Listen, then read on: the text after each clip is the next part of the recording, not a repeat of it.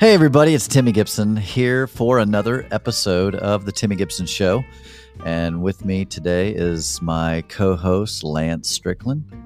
And we're going to get into some fun topics today as we talk about finding your purpose or finding your fulfillment. I'm trying to think exactly how to word it, but it's a conversation that both of us resonate with.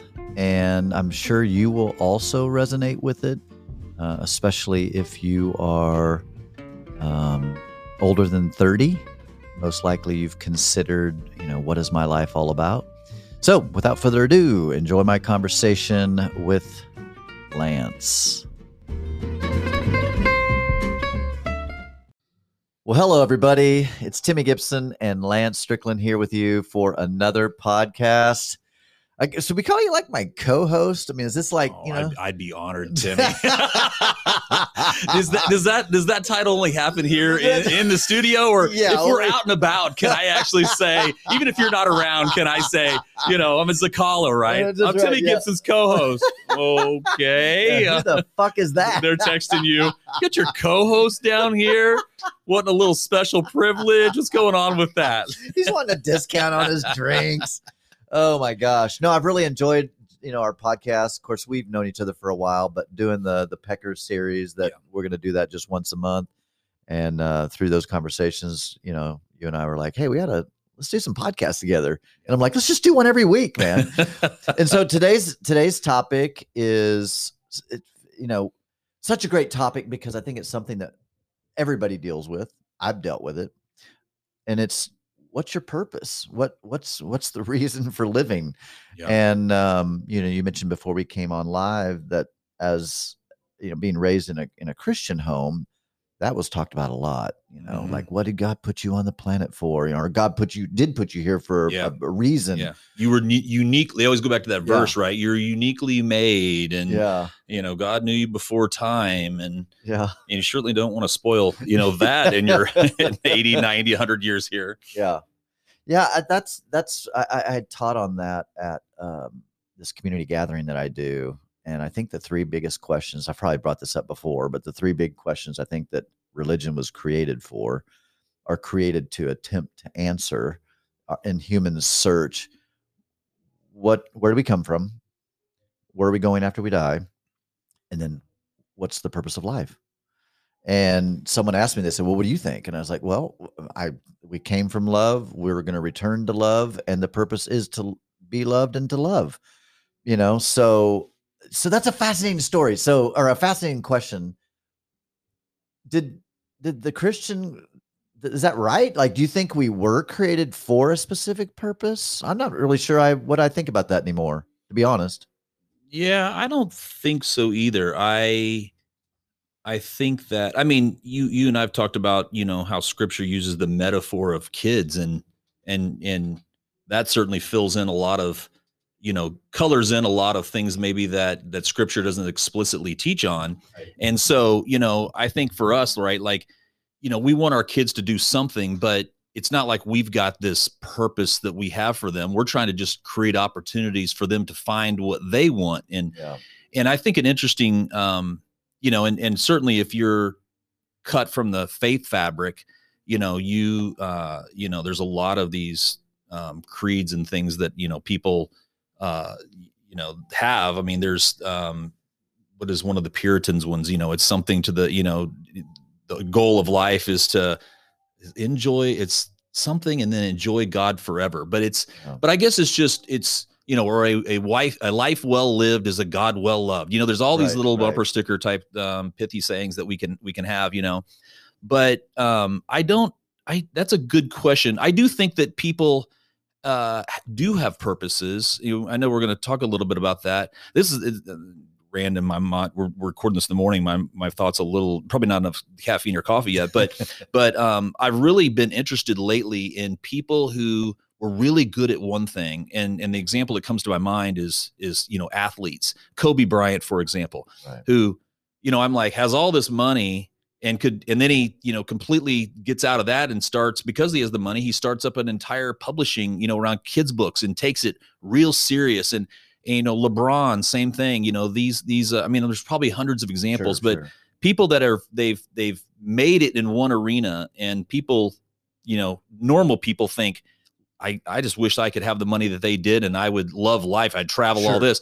And they've done all that, and now they're trying to find more purpose even outside of the thing that made all that money for them. You know, that's real impressive. So people who have recreated themselves in different ways. I mean, you've done that at some level, you know, and gone to done some things. You started out with the wedding, and you know, your voice is obviously something that that makes you money, right? But you also done the stand-up comedy. You know, I mean, it takes a lot of courage to because, you know, people fail and things aren't as successful as the last time. But that's something that, anyway, back to your inherent question, and that is, I'm interested that I think there's two types of people, and maybe a third that I don't even know about, but definitely there's some people that pastors, politicians, you know, they feel a defined call, and and even people that are in you know, sports, right? Like they had a great you know, a career in their sport, and now they're going into broadcasting or something, or they go into coaching. They're going to the next league. They can't get away from it because they just love being around that sport or whatever.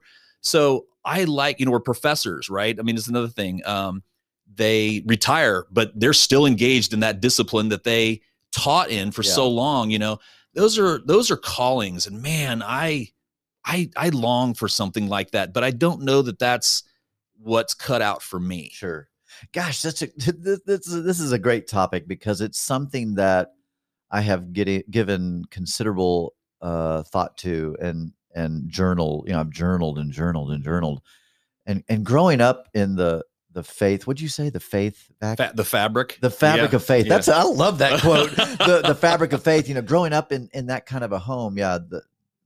My calling, right? Yeah. And I had I'll be honest, my story that you've never heard, I'll give the short version. Basically, I'm 18. I'm a punk teenager. I've got a mullet, and I'm at this church service. There's probably 500 people in this church service. I'm sitting in the middle of the church, and there's a guest speaker at the church. Somebody from Texas was preaching, right? And I'm feeling this call into ministry, which those that are raised in a faith background would understand that. I'm feeling this call. Now, again, I'm living in a home that the highest thing you could ever do would be a pastor. Yes. Like, to be in the ministry, fivefold ministry, right? Teacher, preacher, pastor, evangelist, or, you know. Right. So that was definitely something that I was brainwashed to believe, that I needed to go into one of the fivefold ministries to be super respected. Right. And, you know, since I wasn't going to be a doctor, I wasn't going to be a whatever, being a pastor was up there. They're revered in the community. Right. So I went with that. And so I prayed in the middle of this service. I said, God, if you're really calling me to do this, speak to me, like show me, right? Common prayer. Oh, not less than 60 seconds later, this guest speaker at the church walks off the platform, walks up the middle aisle, stops, looks at me, points at me. Oh, wow. And says, young man, you right there, stand up. And I'm like me? He's like, yep. I stood up, and he said, God just told me to tell you that you are called. Oh, wow. Yeah. I'm like, fuck. It's like shit just got real. I planned on watching cartoons this afternoon. Like, damn it. So, you know, I broke down. I was very emotional. I cried. You know, all the people were clapping and applauding, you know, and that set my life on a certain trajectory. That was, then I started looking at Bible colleges and went off to seminary or Bible college and got kicked out. How old were you? When that happened, I was 18. Okay. And when I left for seminary or Bible college, I was 19. After a year and a half, I got kicked out for drinking a wine cooler. Came back home for a year to really just like find myself. I was pretty distraught about it, because I was like, I don't know if I'm cracked up to do this. I think God like called the wrong person, right? I mean, that's what I was thinking then. And anyway, rest is history. You know, then I went back to another Bible college and finished, and, you know, went into the pastoral ministry and began teaching. The reason that I asked about how old you were, because I remember I struggled, and I don't know that I had grown up in the church. I didn't feel called to go into ministry at that time, but there was a longing, and this is why I was interested in how old you were, that I wasn't finding, I knew that I was at 18, 19, I was at that stage where it's like, before that, your goal is to get an education, Sure. you know? And at that point now you're like, okay, you got the choice to go to college or to go get a job, but you're becoming an adult at that point. And I wasn't finding anything that I could really attach myself to. Right. And I struggled with that. And again, lots of friends, social, scene was wonderful. It had, good fam, all those things are there. It wasn't like I was a loner and just, an outcast of life. Sure. But I struggled with finding what my calling was. And then but the religion really gave me an opportunity to get my teeth into something. And there seemed to be some meat on the bone there. And I chased that. And I'm wondering if that was somewhat of your experience as well. Did it grab hold of you so strongly because you didn't know what you were going to go, or did you have another path that you were going to pursue at that point? No, it's wild. So the wild thing about it is the funny thing, and again, being raised in a very, very religious home. I mean, that it was kind of already picked for me, right? It's like being raised in a military family. But neither parent were in ministry. No, they were. Oh, they were. Dad, okay. Yeah, my dad was worship pastor. Oh, okay. And my mom was a pianist. Well. Yep. So, and then, my dad, he's my dad, but he was my stepdad officially. His dad was a pastor. Oh, okay. And so it was definitely slated for me to do that. And I had a personality, right? So, I mean, I had the makings of a public speaker type. Mm-hmm. So, and a good thinker. Right. Yeah. Critical so you put those two things together. Sure. Right.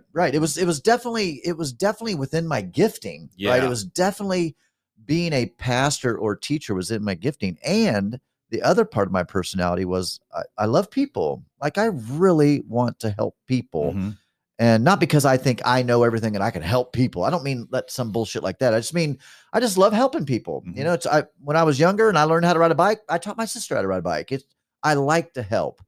And so ministry then all of a sudden became that was it. Like that's what I was going to do, because I considered before that, maybe I'll be a counselor. Mm-hmm. Maybe I'll be a doctor. Yeah, fuck that. I don't policeman. Because I could totally see that. Again, but it's different now that I know much more about it. But then I thought, okay, well, maybe not a police officer, but maybe a parole officer. People that are in down and outs, they're trying to get their life back on. I didn't know anything about it, but similar path in that I was looking for, other things outside the ministry that still fit the wiring that I was seeing how I was made up. Sure. Yeah. So, that just took me down that. And I felt this overwhelming sense of, and this goes back to the confirmation bias, groupthink. I mean, all of that stuff. I just pursued it, and it was very fulfilling. Yes. It was a very you feel like you found something finally and given that it has these spiritual tones to it, right? Yes. It's even more than being a doctor or something. Like it's like this, I've landed on the thing here, the Rosetta Stone, or I don't know, Yeah. And I feel that same way now. Like people say, well, do you miss being a pastor? And no, and maybe it's because I still teach spiritual stuff and I do it weekly with a community. So even though I wouldn't quote really call myself a pastor, because that makes me think of Christian religion, but I'm definitely a spiritual teacher still.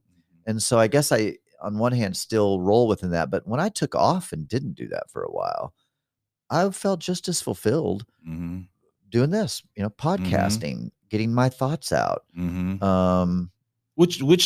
So throwing these out to kind of bookmark them, and we can chase them now or come back to them later. Yeah. But I'm wondering how much of calling is connected to happiness. And what I mean by that is when we are most happy, we feel like we're doing our calling at that point. And the reason that I say that is because that happiness is a loaded term for me, because I mentioned this before, Stumbling Upon Happiness by Dan Gilbert was incredibly instrumental to me, because he doesn't talk about, of course, happiness is so subjective, but the title of the book is Stumbling Upon Happiness. And it's a great title, because you probably are thinking right now, it's how do I stumble my way onto this path of life that's going to bring me happiness? Yeah. It's actually the opposite of that. It's the fact that we get tripped up over how our brains think and what actually we consider being happy. For example, one of the things that he talks about in there is just how variety and all those types of things are super important to our psyche and happiness. When you travel somewhere to a new city and it's sunny and 70 and perfect and you're on vacation, your brain this is awesome, right? Yeah. Living there is going to be much different because you travel the same streets over and over, right? I mean, going on a date with someone for the first time is awesome, right? But and it changes and it's still awesome. Sure. But variety and time between when we enjoy something and enjoy it again. You go to Florida a lot, and it brings you happiness for a lot of reasons. But if you went to Florida every single day and that was your life, Florida wouldn't be the place. You might want to go to New York at that point. The honeymoon phase would be over. It'd be over, right? Yeah. So that's why he talks about many things like this. And it was really instrumental to me in just how I have been stumbling upon happiness and, all these things. But a few other thoughts. One was, I'm wondering if finding our calling in life isn't so much, maybe in God's view, if you want to use that term loosely, right, he's more concerned about you finding how you're made and the things that give you energy, as opposed to, I need you to be a lawyer, or I need you to be in the mission field and go to Thailand specifically to talk to whatever 100%. That to me is an interesting piece. So anyway, the happiness concept and how we're wired and all that, because usually the way you're wired, it does bring you happiness. Yes. And I would agree, Lance. I don't think that God, here's what's crazy. I used to teach that there was a purpose that God created you to fulfill. I don't believe that. I believe what you just said, that we're created to find our own path and to do our own journey and to, find out what which is why you still fulfill like you're living out your calling. Absolutely. Because as a pastor or what you're doing now, because those same gifts are still absolutely. Yeah. My strengths are still being used and utilized. This is why people feel like they're in either a dead end job or they're not living their purpose. It's because, like for me, the case in point, if I was whatever, I don't even care, selling insurance, but I was sitting in a cubicle on the computer, taking calls or doing something silly. Again, not silly for someone that loves it, but silly for me. That would be silly for me because I'm not using my gifts. I'm not using my natural tendencies, what I just am born with. I think it'd be a lot like someone that just has a natural athletic ability and they're doing nothing athletic. That to me would be miserable. Not saying that you have to be a Patrick Mahomes to be happy, but let's just say you're super athletic and maybe you weren't good enough to be pro. That's intramural sports. I know a lot of guys that are out playing, competitive basketball and softball or volleyball, whatever, and they get that sense of fulfillment, even though it's not their job. If you can do what you love to do and find a way to make money at it. Oh my God. Oh, right. Okay. To me, that is the sweet spot. What am I good at? Great book. I would actually recommend anyone to read if you're anywhere in that place of uncertainty of what's my calling or what should I do with my life. The Side Hustle is such a great book. And people go, oh, well, that sounds like it's about a side hustle, like, separate little job. And it is, but he talks about people that have, a desk job that maybe you don't like it. You don't like your job, but you have to do it because you need the money. You got the mortgage, you got the kids and all that stuff. And he says to have a side hustle. What do you love to do? What do you do and would do it for free? Do it and find a way to make money, find a way to make, monetize it. And if you can do that, then that's living the dream. That's one reason why I started podcasting. I love talking. I love talking to people. I love sharing thoughts and pontificating. And I thought, well, why aren't I doing it? So I bought a microphone and started, you know what I mean? Like, well, this is so easy. I can just do it. So yeah, I'm it's funny how I've changed my view as my religious views have changed. That I don't believe that God created Lance Strickland for a certain purpose. And unless you do this, you won't be happy. No, I believe he created you and with gifts and talents and likes and dislikes and whatever. But a lot of those things, I think, if we're honest, those are nurtured. Yes. A lot of things are just nurtured in us.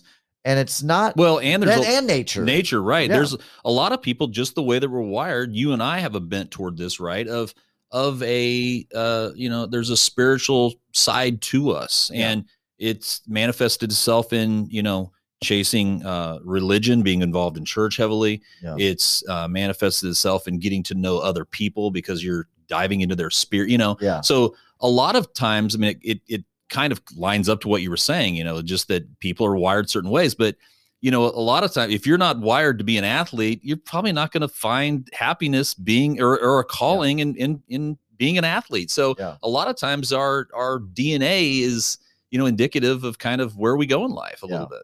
There's a great TED Talk, and Sir, what's his name? If you do this, if you just go to YouTube and search top TED Talks. Okay. It's one of the guys, Sir something, and he talks about school kills creativity. Oh, yeah. Okay. Yeah. Kids. Yes. So I've literally listened to it probably 100 times. Wow. It's that powerful for me. I've listened to it more than any other TED Talk ever. I love Brene Brown. I've listened to her stuff, but this one is one that for whatever reason, I literally listen to.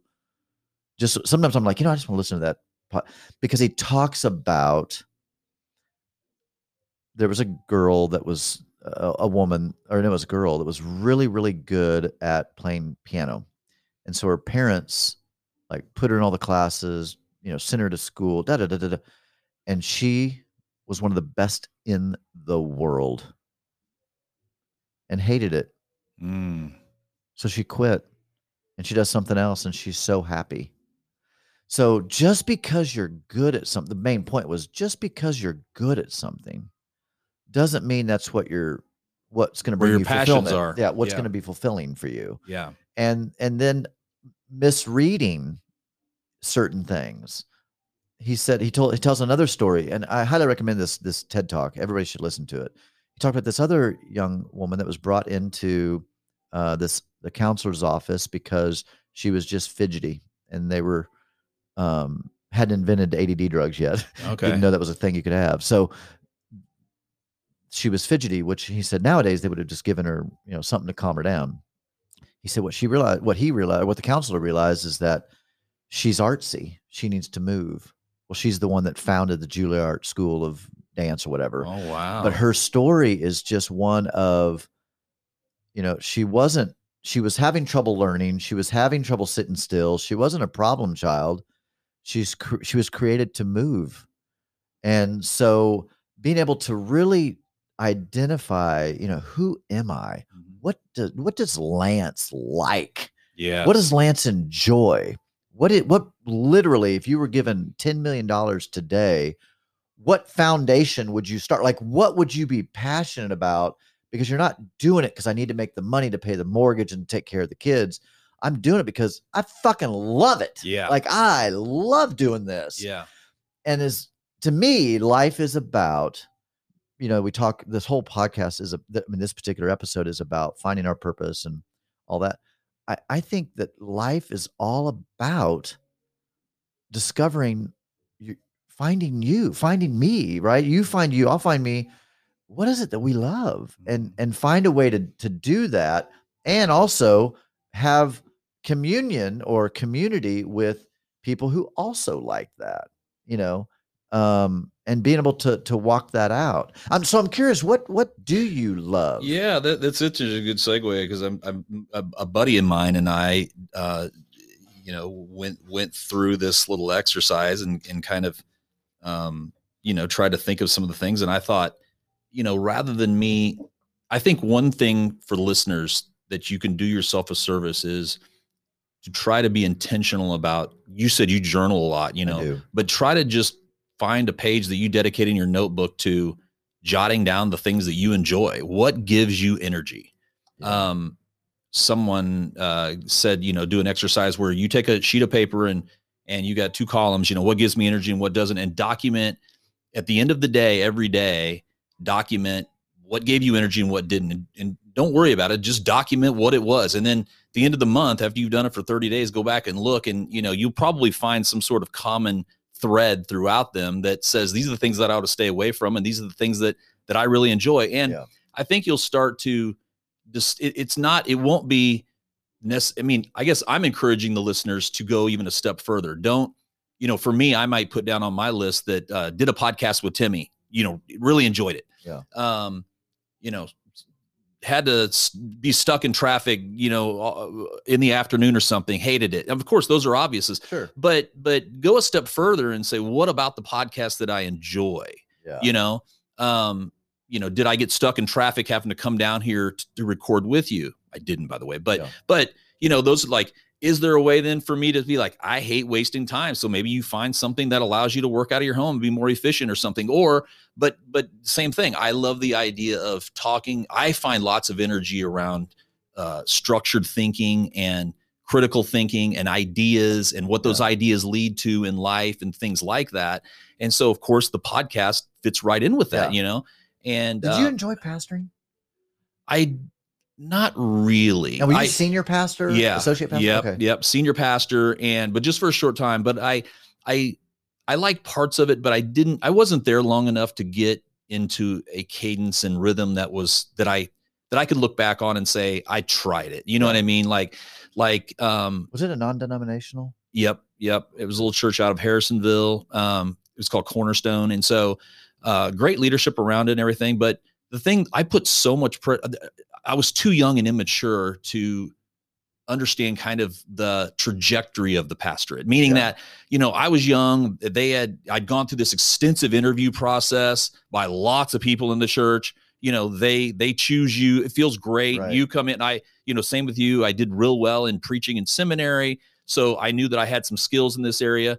I was too probably immature and arrogant to just kind of enjoy or figure out what I should be working on at that point and what I ought to be pausing on. But I just put so much pressure on myself. So to answer your question, it was like, by the time the sermon was over on Sunday, I was like, in the beginning, I had to find a new rhythm because I would start on Monday because I just wanted more time. But then I just found that if I started on Monday, I thought about it all week. So I just didn't start until Wednesday or something because, I just didn't want that pressure of, in being in life. Oh, that's a good example. I need more illustrative material to make my point. It's just that message is on your mind all the time. And I didn't like that part of it. Interesting. But I love the people. I love the teaching, all those things. And it comes back to what you were saying. And that is, those were things that I found with how I was wired, which is one of the things, again, I think, if there's a second part to this, first part is, just being intentional about jotting down some of the things that you like. I'll read my list here in just a second, what I've done, but, lost my train of thought. Where was I going?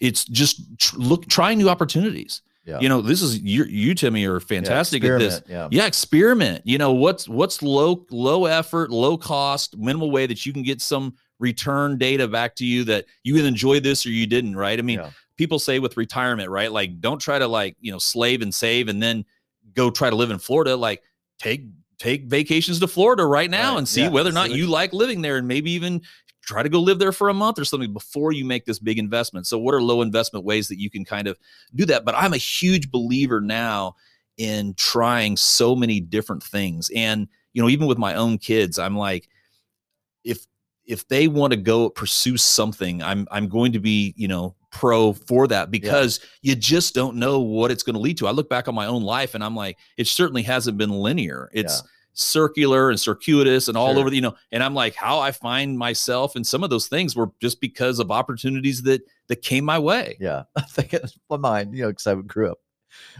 spent 30 years as an evangelical pastor. And when you're saying, experiment and try different things, literally the scripture pops to my mind. Taste and see that the Lord is good. Yes. But no, that has been, I just did a little, I call it a blog. I post shit on Facebook whenever I'm thinking stuff. And I posted a blog this morning that says, I'm alone for the first time. And I said, hey, before anybody's feeling sad for me, I said, I'm not saying that is a bad thing. I'm saying it's a good thing. Not that I'm happy I'm not married anymore, but just I'm alone for the first time in my life. left my parents' home into a dorm room with roommates, into the roommate with a friend that had been married and then with kids. And like, I've never been alone till now. And it's been a wonderful journey discovering me, getting, figuring me out. Right. And never have I had a chance to do that until now. And I kind of just said in the little blog post, I said, and I like me. Oh yeah. Like I really like me, where all the time before I liked me-ish, superficial. But the problem was there's this comparison of this Christian, and I felt like I was comparing myself to like a Billy Graham or a Joel Osteen. Mm-hmm. Well, I didn't like me. You had some goals for pastorate you wanted to achieve. Yep. And so I felt so separated from like what my goal was, what my ideal was, and where I was. There was such a big gap. There was a lot of, as happy as I appeared, there was some happiness, but I lacked some happiness because I felt like what I wanted and where I was really a pretty big gap in there. Yeah. You had mentioned to me that you ended up with this gap, and if someone out there is kind of keeping a list, I mean, the first thing we said was, jot down what your interests are, be intentional about writing them down. Don't just go through life and think, these are the things I'm interested in. When you find something, write it down because it'll serve you later. Second thing was trying new opportunities. And then you said, and I thought this was really insightful for you after you gave us that little story, but is that wondering with the gap between what you wanted and where you were. Nothing wrong with that. Sure. And certainly I'm a person that says, think bold. Don't think so bold that it's going to be detrimental to you, that you fail. It's like a pipe dream. Right. Yeah. And you can never achieve it, but stretch yourself to think big, and you had some big goals. Did you feel, and you said there was a gap between where I was and that, did you feel like that was a gap that was always going to be there? Or do you feel like it was an opportunity for you to take an inventory of your skills and then go work on those things so you could get there? Both. I took an inventory and I'll be honest, Lance, I was very discouraged as a pastor. I wasn't discouraged at first whenever, oh, that's awesome. Hang on. Your calling is calling. Hey, Vannon, I'm doing a podcast right now with Lance, and you're live on the air. Can What's up, brother? Hey, can I remember Lance Strickland? You were a friend. Did you know his kids? What's your kids? Abram Strickland. Played basketball together. You guys played basketball together. Yeah. Hey, can you call me? He's going to be here till a little bit. You want to come over about noon? Okay, come over at noon. I'll cook you a brunch. Okay, buddy. Love you. All right, bye-bye. I'll turn my ringer off now. All the days parenting. The days to be able to wake up at 11, be able to sleep till 11:15. That bastard. Man, remember those days where you just did not worry about shit? I never remember thinking about mortgage, food bills, electric bills. Anyway, so I was extremely discouraged as a pastor once I hit the plateau. And I've the really, plateau being what? Growth. I've never actually really talked about this publicly like this. This is pretty vulnerable for me. So the church, when I started the church, I thought I was going to be the next Joel Osteen, but here in Kansas City with tattoos, right? I got a great smile, and great hair, just like him, right? So I was going to take over Kansas City, right? And I was going to rent the Sprint Center for Sunday mornings. That was literally what my plan was.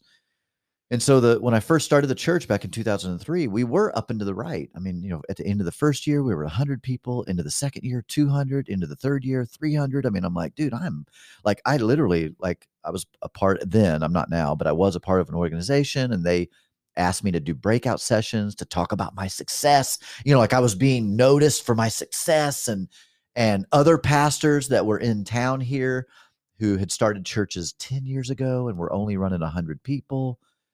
Here's this young kid. I was 33 when I started, just like Jesus. Anyway, so I'm having this growth, and all these other pastors are coming to me saying, what are you doing? We've been in Kansas City for 3 years, and you're already bigger than we are.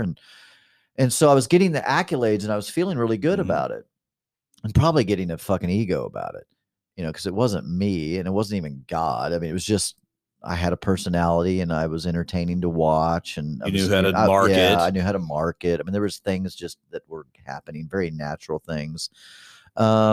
Anyway, then my theology started really, adjusting just because of the scope of life. I started reading, my reading broadened, my knowledge started increasing outside of just the evangelical church kind of thing. And as that started to happen and I became less and less conservative when it comes to religion or religious views, and started supporting gay marriage, and all of a sudden, like, the church started going downhill. Now, we had already plateaued, even just me by myself. It was just plateauing. And I was very uneasy about that. And it was very confusing because I just didn't know. I was like, am I just, it's me. Like, there's no one else to blame here. It's me. We have great music. I thought our teaching was great, which that's me, so it's like, why are we stuck? Like, why are we stuck? So I'm reading books on, and that was a barrier apparently in church world, is that 300 mark, and anyway, it just really, I really, really struggled. And, I felt like I wasn't, and this is just being very vulnerable. I wasn't getting the accolades anymore because we kind of plateaued. And were you struggling at that point with your own ideologies and theology? Oh yeah. And I was so really struggling. did you feel like that's where your constituency was at as well? Like, or did you, I mean, it's not uncommon, right, that you're going to lose some people because they're like, but did you feel like the majority were on board with you in that, or was that, I guess I'm trying to, they were on board with the evangelical. And once I started kind of leaving that was okay. That definitely, so that made it tough for you because you're learning, you're starting to open up into a new world that you feel like you're being led into. And that's, I'm following my calling. And that's not where they were. Right. That had to be a tough place. Yep. And my calling was leaving. Yeah. All my friends, even my family, like my calling, right. I was leaving what they thought I was called to, but it's like, no, I'm following it's like, it's like a parent that really wants their kid to be a football star. They're trying to live vicariously through them. Not that my parents necessarily were like that. So this isn't about my parents, but I felt this pressure to be a successful pastor. And then I was like, you know what? Fuck this. Like, what does Timmy want to do? Like, what am I made for? Like, what do I like? I don't even know what I fucking like. Everybody's told me what I like. And I've just then, had certain abilities and just kind of went with it. Yeah. And so, I'm going through all of that. Clearly hit a midlife crisis. I definitely made some poor decisions, some immoral decisions towards the end, which then led, to being divorced and everything. But yeah, it was really a process of finding me. And I go back to, I didn't know me. I was living everyone else's life. What do you expect of me, Lance? Right. I'll do that. What do you expect of me? What do you expect of me? Fuck that. I don't give a fuck what anybody thinks. All I care about is being true to myself. And the wild thing about that is that sounds, because when I say that, I can hear what my Christian brain thinks about that. Well, you should be true to God, not yourself, blah, blah, blah, all that bullshit. Right. But I'm like, no, because the reality is the more I have become true to myself, I'm a much better person. Morally, much better. I'm more integrated. I'm happier. I'm more fulfilled. I feel like life has a meaning. It has purpose. I mean, it's amazing as I've really dug into me. Who am I? What do I believe? Like, really? And that was the challenge for me, is that I was saying I believed so many things that, Lance, when I really looked at it, I didn't believe that. Like, I would say, Jesus is the only way. If you don't accept Jesus, you're going to go to hell. Right. I don't fucking believe that. That's bullshit. I don't believe that. And what's wild is I always felt that way, but that I wasn't trained that way. So I was saying things that within, every time I would say it, there was something in me going, I see. Does that make sense? Like, I'm saying Jesus is the only way. And in my heart, I was like, no. Yeah. No. Right? Yeah. So I think there was my nature was understanding spiritual things differently than what nurture had told me. Mm-hmm. So there was a conflict between my nature and my nurture. Almost like it'd be similar to, and this is, I think some people listening could understand this, helpfully, this analogy. It's like if you were born gay, but trying to live straight. Great example. It's that. It was incongruent with who I was, right? Yeah. Spiritually, right? So that's the only way that I can really give an analogy that people can go, oh, fuck, I understand that totally now. Like, right? So my nature was spiritual and open-minded and free-spirited. My nurture was narrow-minded, evangelical, Christian Bible thumper. That just wasn't me. Mm-hmm. Does that make sense? Yeah, it really does. It's a great example of it.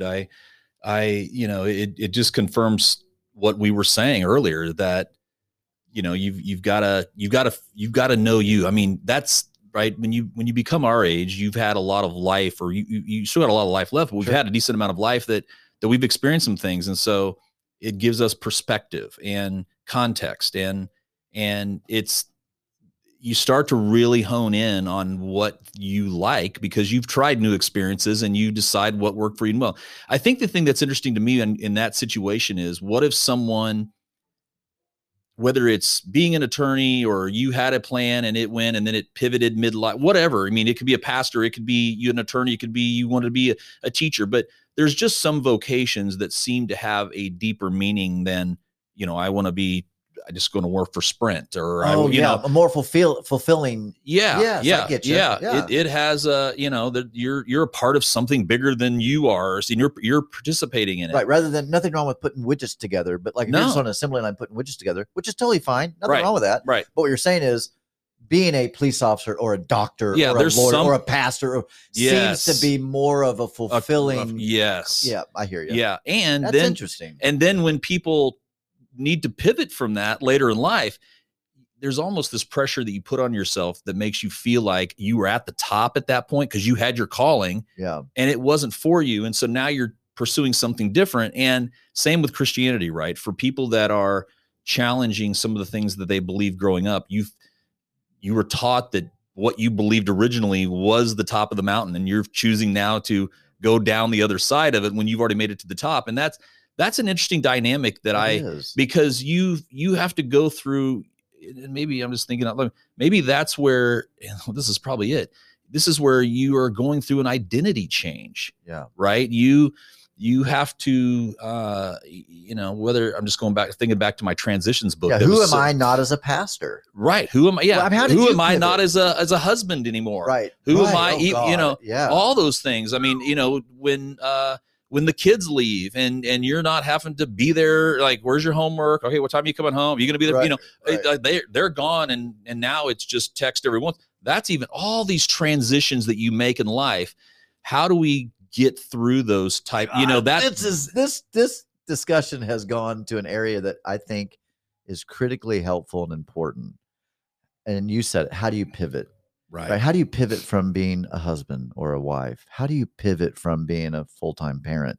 How do you pivot from a job that used to bring you meaning? Which I'm curious for you. How did you pivot from being a pastor? Like, well, I got fired. You got fired. So there's that. Was that because of your divorce?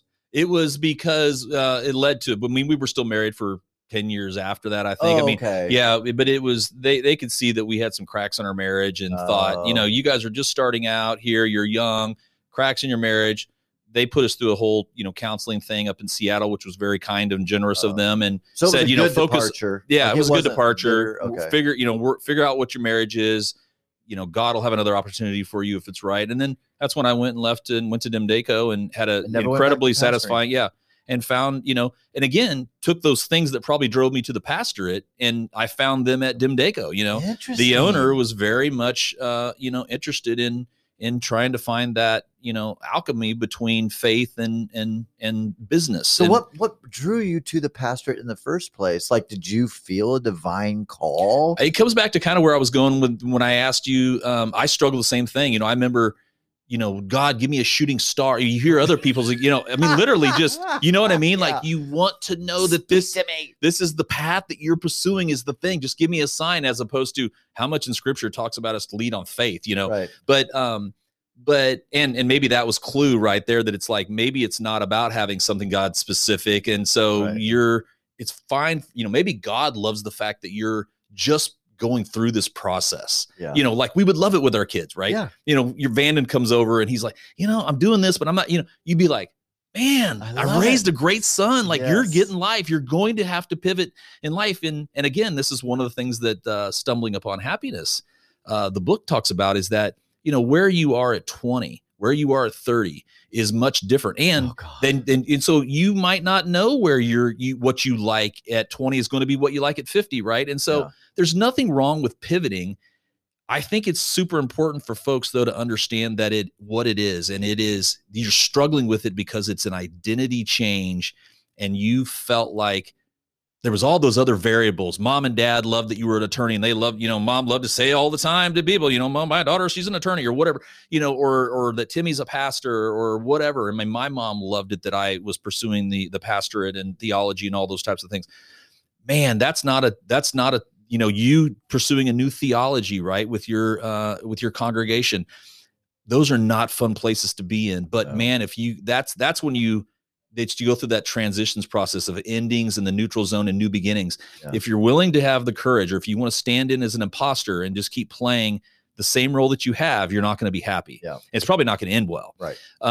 Because your desires usually are going to draw you more than you can control them. Right. Yeah. I mean, and so, be willing to take that step out and say, what is going on here? What don't I like about this anymore? Jot it down, like we talked about, being intentional about that, and try to think of the things that you do like. Maybe, for me, I know one of the things that's important to me is always learning, whether it's how to do the podcast better, or what the dynamic of this is like, or the topics that we pursue here, all those types of things. Right. I mean, I know that for me to be happy, I need to be engaged in learning all the time, new things.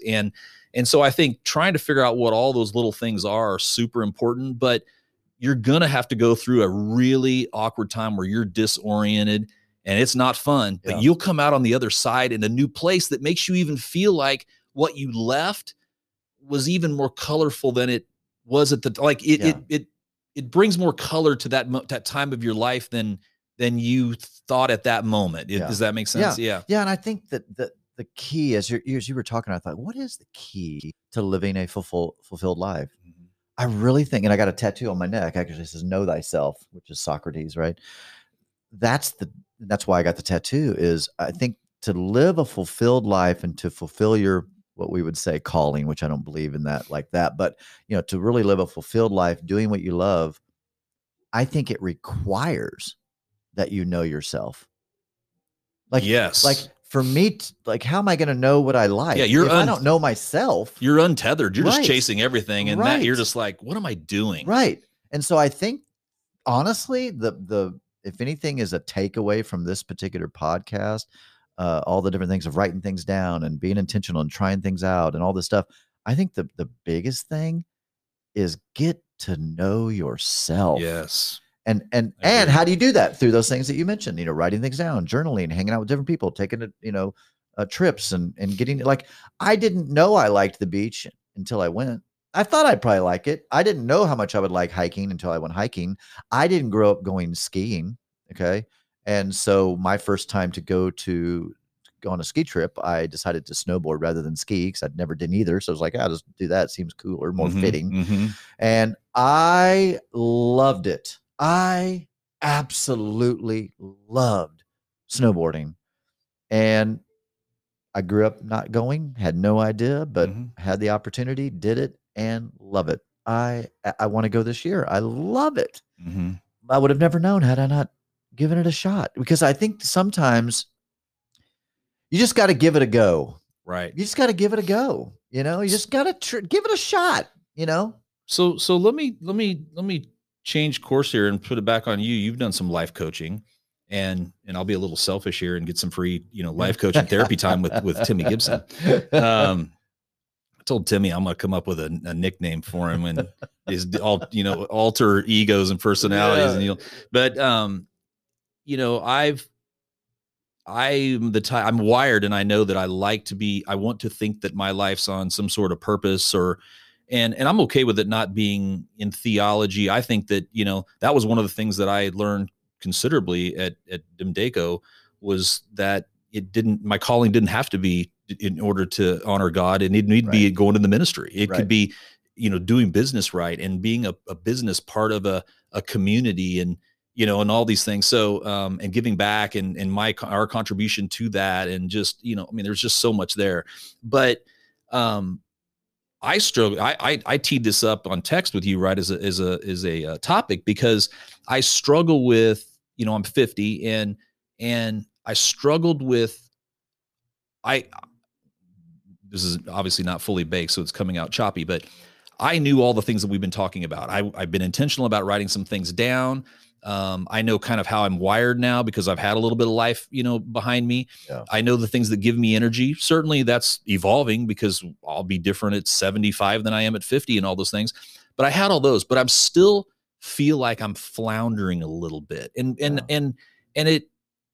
what I mean by that is, my mom passed away a year ago last November, and I was, for whatever reason, that was kind of instrumental, because she had so many things that she was kind of what do they call it? A shut in, her health wasn't good. She couldn't walk, but she was real sharp cognizantly, but just didn't get out a lot and everything. I mean, she kept everything on notes, had all this, just piles.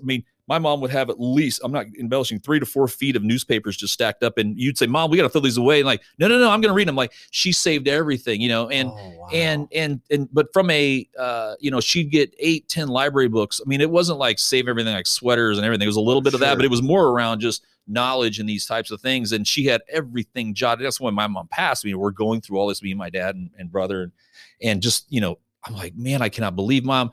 But it lined up with how we knew Mom, Right. But when Mom died, that all just went right in the trash. And I thought, my mom spent so much emotional energy around maintaining this system of her world, and it was all just gone. Right. And I heard a podcast, Peter Malik of Creative Planning, on Tim Ferriss. I was listening to it again this week. And he said one of the things that he has coached their investors on is they have people come to him all the time and say, they save until their retirement. And then what are you going to do with it? And it's like, well, they spend it on my kids or something, or I want to save it for my kids. And they spend so much emotional energy around building up this nest egg and not spending it on some of the things that they wanted to. And he tells this story about a lady that was one of his clients and had a little piece of paper, and she found it when her husband died. And he called it to-do list. It was essentially the bucket list. Yeah. And there was only 2 things on that hadn't been fulfilled. And she thought, we saved all of our time. And then he said the kids just come in right after that and take over the account, and they're pulling up in BMWs before Dad's even in the grave. Wow. And so I get, again, both stories, all this emotional energy that we spend around trying to maintain whatever it is, these things. And my mom's death kind of put that a little bit in perspective. And I thought back to where I was in with my calling and where I'm at in life. I'm enjoying doing podcasting. I'm enjoying, learning, but I like to be thinking that I'm learning because I'm evolving or growing myself. But when I get to my death, is it just going to be a smattering of things that I enjoyed? And is that okay? And there might have been some sort of common denominator thread throughout each one of those. As a pastor, though, I could have looked back and thought, lives have I touched? And you kind of see where I'm going. It's like, I'm doing a lot of things that are fulfilling to me, but I'm still struggling with putting all those in and tethering those back to a purpose. I'm using that term loosely somehow. Right. That's what I struggle with right now. Yeah, I would say that maybe that's midlife crisis. Well, that's partly, I think it could be, because it happens at our age, and I went through mine a couple of years ago. I think part of, because I love to learn. Oh my God, I could just sit and read all day. I love reading and learning, watching podcasts and listening to podcasts. Yeah. And I just learn, I'll take a road trip and go 8 hours and 8 hours of podcasts. I love it. Yes. And I know you do too. Yeah. I think what is needed for you, and what I think one of the things that you love about podcasting is all the knowledge and things that you're learning and growing and getting, you have to get it out to help others. Mm-hmm. And so I think a life lived selfishly is empty, but a life lived selflessly, and meaning I'm learning, yes, for my own benefit, but I'm sharing that with others. There's, and of course that comes. That's where I really get the payoff for Yes. myself, is when I get to, yes, you're hitting on something. Yeah. Cause I think, especially from the Christian perspective, which both of us grew up under, right? Live to give. In other words, it's all about others. Jesus came that we might have life and have life more, abundantly. And it was all about giving and giving and giving. And it's more blessed to give than receive. I mean, on and on and on. That's been pounded into our heads. But I think that's actually a very valid spiritual principle, one of live open-handed. And as the more money comes in, it gives me the opportunity to give more, right? And do more. So the more knowledge I have, the more I can give to help this world be a better place. And understanding where we come from, which we don't really know for sure, where we're going after we die, we don't really know for sure. What is the purpose of life? I really do believe it is to be loved and to love. How do we love other people? By giving. And this doesn't just mean resources. I mean, it giving to make the world a better place, giving. So I think when we have a job that's a great job, we make good money, we like the people we're with, but what am I doing for society? Like, what am I doing to better this world? Like, how am I changing? I think that's where I struggle, and maybe that's where you struggle, is even though you can be making good money and you have a great wife and you have kids and everything's good, but there's something, I think it's whenever we look at our lives and go, what difference am I making? Yes. I mean, yeah, I'm a part of a team that's making this widgets that are doing, that's great. It's whatever, or whatever it is. I don't even know what you do actually, but it's like, that's fine and good. It's wonderful. And there's a lot of fulfillment in that. But what am I doing to really impact the world? And that's where I struggle. One of the reasons why I started the podcast, I'm like, it's my little opportunity to do something, right? But I want to do more. Does that make sense at all? Yeah, it does. I mean, and I think I'm always conscious of or aware of the widget maker, for lack of better, because, the person who just dedicates them lives to being a grocery store clerk or something, I mean, you're not going to be, given the accolades or held up and high, that, he was the greatest stock shot, anyway. So, but there is a, part of, my ex and I talked about this, once, and she was a hairdresser, and she's like, how much hairdresser? And I said, yeah, but I'm like, every time I go to get my haircut, I'm like, I feel like a new person, and I'm like, you're giving, and you're giving me this, it's a monthly redemption, right? Your hair gets straggly, you get a haircut, you're back to the way it ought to be, kind of, and so, and she's like, I never thought about it like that. And I think that's struggle for a lot of people is, me in working where I do, tying that back to the larger vision of the Federal Reserve and what we're doing from a central bank perspective, tying, if you're a stocker from a grocery store, I mean, I sure like when I go over there and food's on the shelves and things, that's hard to figure out when you're doing it and it's 3 a.m. and you're the only one there and, and no friends because you got the night shift and you're stocking shelves. But I think trying to figure out how that, lines back up with some of the bigger things. And then you have to, as a person, decide if that's what you want. If you don't want a lot of responsibility and you're like, I just like coming in, them telling me what to do and I leave and I'm able to make a living at that, great. And maybe you don't even care. I think there's some people out there that they don't care about being wired. They don't like, they're not wired like, not like, but they still, they're not big readers and everything, but they're still good at their business. They have money. They've got good lives. They got big home, whatever, but they're just wired differently than you and I are. They find their energy from some other place. And I think, we've hit on that over and over again. And I think you're spot on with me. I think part of what I love, even about parenting, is the joy of having kids, but the joy of having pride in them they can take, like my oldest is going to KU, he's going to be in a fraternity and live in the house. And so we were talking, felt like there's moments where I get those fulfillment moments of parenting, which they're far and few between a lot. It's all like, drudgery a lot of times. I mean, just in the trough trying to figure it out, but it's that giving back part, that I can take my life and I've done something with it and I've given back. I mean, even though I say that, I maybe don't have it tethered. There is something there that you're kind of hitting on. That's my calling, but I certainly struggled. I wasn't a good student. A C was an A to me, and a D was more, so I struggled with that and all that, and so I, got diagnosed for ADHD when I was real young, got on medicine. It changed my life considerably.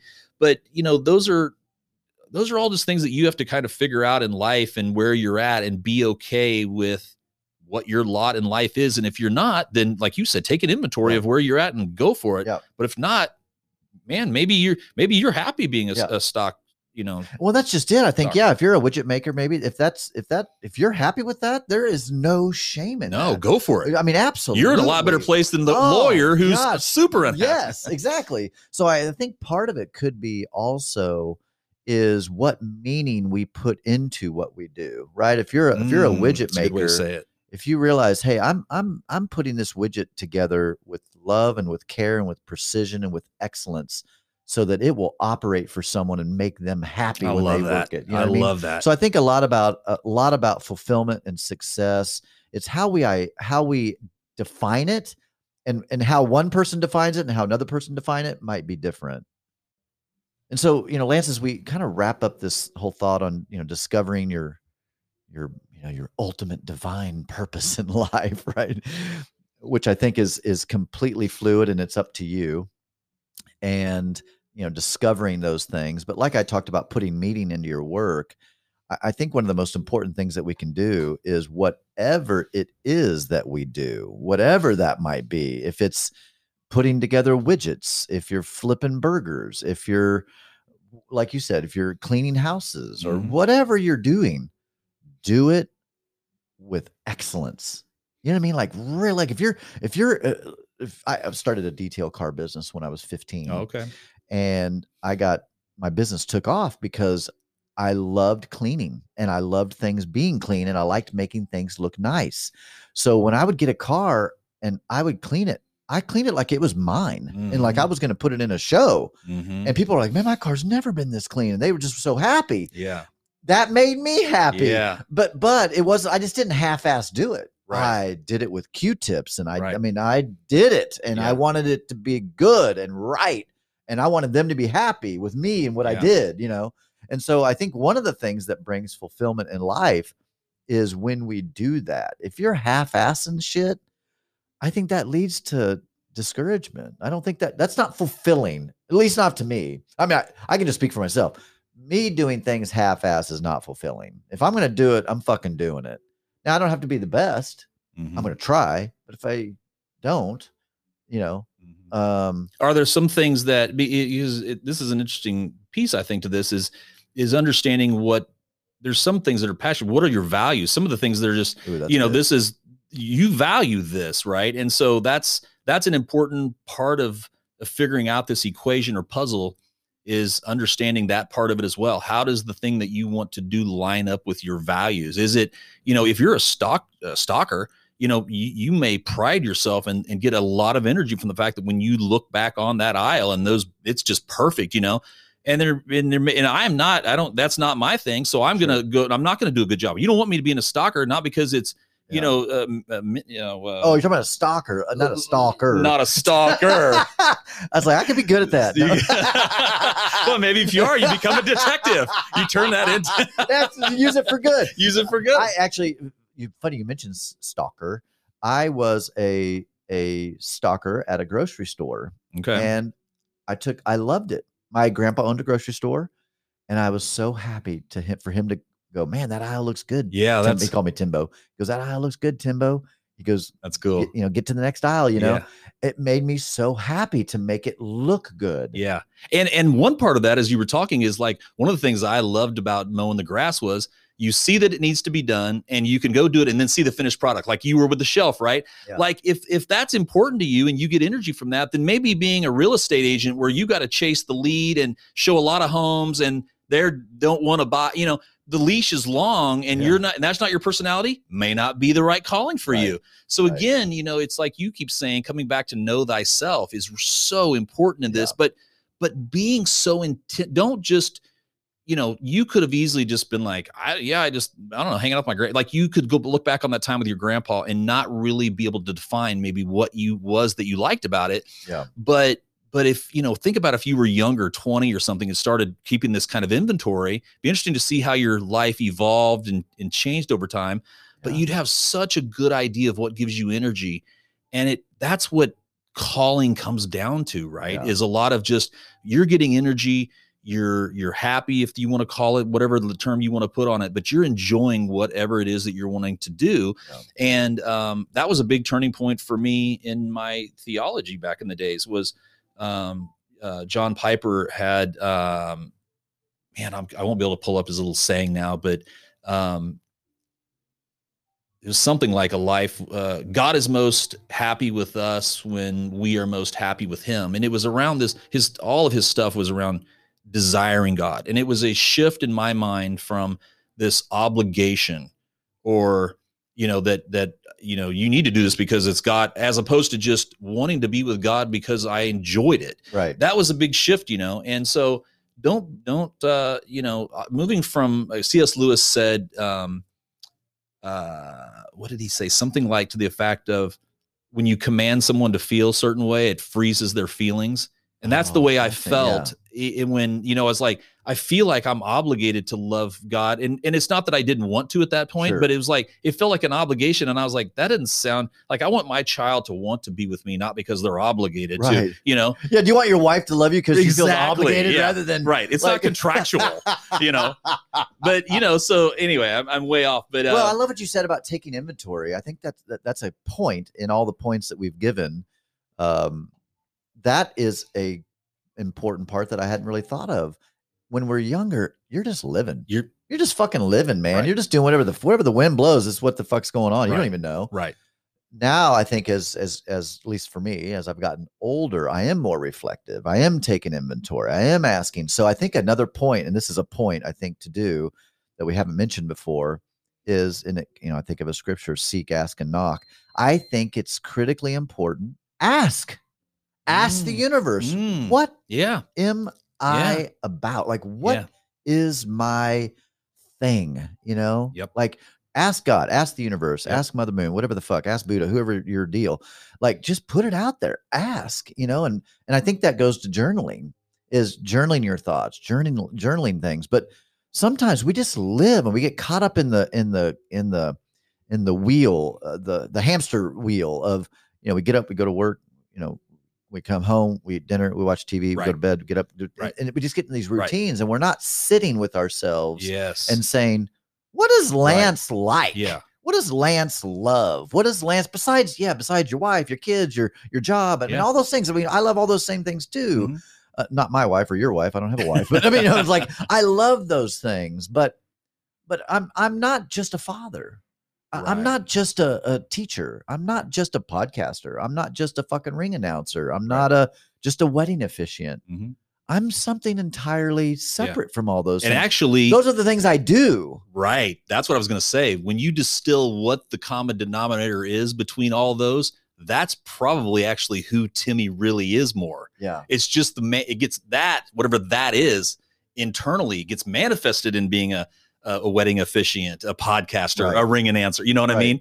And that's the real challenge here, is to go through and do that work to figure out who is, when it's all taken away. If you're no longer a ring announcer, you're no longer a podcaster, you're no longer a wedding, you're going to be something. Right. And I can guarantee you it's going to be another manifestation of who really Timmy is deep down. Yeah. So, okay. So to end this podcast, to bring it to a close, we've given out this has been a good one. A lot of things to do and thoughts to think, ways to live this out. What has been a book or a video or something that has been pretty profound in either helping you with this process? Is there a book that comes to your mind that you're like, that book really helped me think this way in discovering what Lance is all about? Or are you still in search of that book? There was no book that had it all. You know, there's some books that just, I mean, The Transitions by William Bridges is a big one for me, because I do think identity changes. And that's a big one. We talked about that. And he talks a lot about that in there and how, and the process to go through. So that book was very instrumental to me. Another book that I read was, I want to say the guy's name's Alex Bayanian or something like that, but it's called The Third Door. And, he's, I don't remember all of the, and if he was here, he would tell it much better, but there's the first way and the second way. And those were, I don't remember what those were, but they were the common ways. And then he's like, there's always a third door, and you've got to find the third door. And that opened up some things. He talks a little bit about, where do you get energy and some of those things. But I think it's been for me a compilation of things. Just, at work, Strength Finders is a big thing for us, understanding, where do you have strength, and let's not so much focus on the weaknesses as much as let's, focus on your strength, and my time in the church, and, having that basis of wanting my life to be a part of something bigger than just the day to day, going to the grocery store and living life. And then, I die and have a big stack of papers, that my kids just throw away because, or money that I slaved over and then they just spend it real quick. I want my life to be like something bigger. Right. So leave a legacy. And I think that's the part that, you string it all together. There's this longing and my personality, it comes into play and all this. And when I look back on it and I start to really think about how I put it together, I'm like, I can tell that I want my life to be part of something bigger, I want my life to have meant something. And so there's a lot of books out there, but I think in a lot of ways, the book Stumbling Upon Happiness was important to me because it made me see happiness different than I would have thought happiness was, and why do you like going to the beach? We talked about that. You may like it once, but you start doing it every day, the beach isn't going to be as fun anymore, So understanding how our minds are wired and how they determine happiness and making sure that I'm not stumbling over that, all those things were important to me and getting me to where I am today in this journey. And so anyway, what about you? What do you have? Well, Lance, of course, it was the Bible. Of course. Right. King James Version, of course. The King James Version. I like you. Because I was thinking as you were talking, I'm like, I asked that question and then I'm thinking to myself, well, what book was it for me? Yeah. And it's the same. It's a compilation of books. There's so many books that have meant something to me. But a few of the things or the big concepts that there are many books that cover each of these concepts, personality profile type stuff, like what are my strengths? Yes. What is my personality? The Enneagram and those things. Yep. I've found a lot. I got introduced to self-help stuff pretty early on, and so like I say Tony Robbins, and when I think of him, I think of Anthony Robbins because that's what he used to go by way back in the day. And so his, personal power and all his stuff was very influential to me early on. But what's been influential to me now is just a broad scope of literature that I would have never really considered reading. Right. Books that were just way beyond my scope, way beyond my vocabulary even. Mm-hmm. I was raised very simply, very very just simply. And so I was never introduced to great literature. Yeah. And so I've been exploring with that, and I've got my 15 books that are on my coffee table that I'm reading this year, and they're all over the place. I mean, there's a couple fiction in there. There's a couple self-help. There's some investing Which books. is a good strategy to be broad and diverse, right? Like, there was he was a famous person, historian, I can't remember, but I remember him saying, if you're a theologian, then try to pick up painting. There's something in painting that it seems like there's no connection, but there'll be something that it'll make you a better theologian or whatever, the case. And that's also been instrumental into me is people, saying you've got to be broad in your application. You don't want to be too niche in some ways. Yeah. So, okay. Final closing comments. I think I would say, and I'll let you finish it. Read. I think it's important to read. Keep a journal. Yes. Ask yourself, have the conversations with yourself, talk to yourself or talk to God, whatever. Try out new things. But when it comes to like, here's the book to read, I think just read. Like, just find great books to read. Yeah. And it will expand I've been surprised how many fiction books I've read. like I just finished What Makes Sammy Run. It was a book written in 1949. Such a powerful book, such a great book that I learned so much about the main character, Sammy, and just his life and his ego. And I learned so much, and it was really helpful for me in my own personal development. So I think we can, it's safe to say that you don't have to read a self-help book to get self-help. I think you can read any book, including self-help, to learn and to gain some wisdom and to grow and to learn and find out who you are. That's the most important part of this journey. If we didn't say anything in this whole podcast and we literally just said this is the most important. Know yourself. Yes. I think that's what it takes to discover what fulfills you and what gives you meaning. What about you? Yeah. And I think just to piggyback on that, know that you're going to change over life, and things that are important to you now might not be important to you later. And understand that it's a journey, and that's okay. You may stay in the same profession, you may not, but even if you stay within a certain swim lane, that your journey as an attorney or as a mom or all those things are going to change. That's just how life works, and be okay with that, but be intentional about coming back to, like you said, trying to tie it back to what is it? What's giving you energy? What's making it? Why is that important to you? What did you love about being a mom? What did you love about getting together with your girlfriend or buddy and doing a podcast? Like, just be a little bit more intentional and not so passive going through life. Yeah. I think, just pays off significant dividends. I think not living half-ass is a big thing, and I struggle with it because I wouldn't say I am lazy, but I love to work, but I also love to chill. And so there's a tender balance there. Yep. But I think don't live at half your ability, right? A tree doesn't grow to half its height. It grows fully. I think another piece, and we'll just stop here, with living a fulfilled life is when we really do give our best. If it's putting together widgets, be the fucking best widget putter together ever. Yeah. You know what I mean? Like, if you're going to clean windows, clean the fucking windows better than anybody else.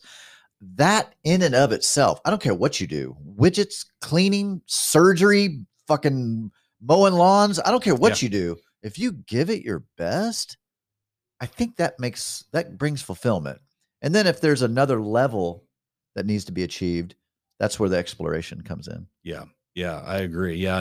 And people that do find that and they give it their best and everything, other people are watching and they're just envious. They love it. They're like, it's to see his aisle. Yeah. Go look at Bill's compared to Tom's. Bill's you're just like, this is a work of art. Yes. Yeah. and that's the beauty of it. And that's what you ought to take pride in, right? But if you don't do the thinking to understand what it is that you hate about it or you like about it, you're never going to find that fulfillment and happiness out of it. Yeah, man, it's good, man. Enjoyed the talk today. Yeah, appreciate it, brother. Have a good one.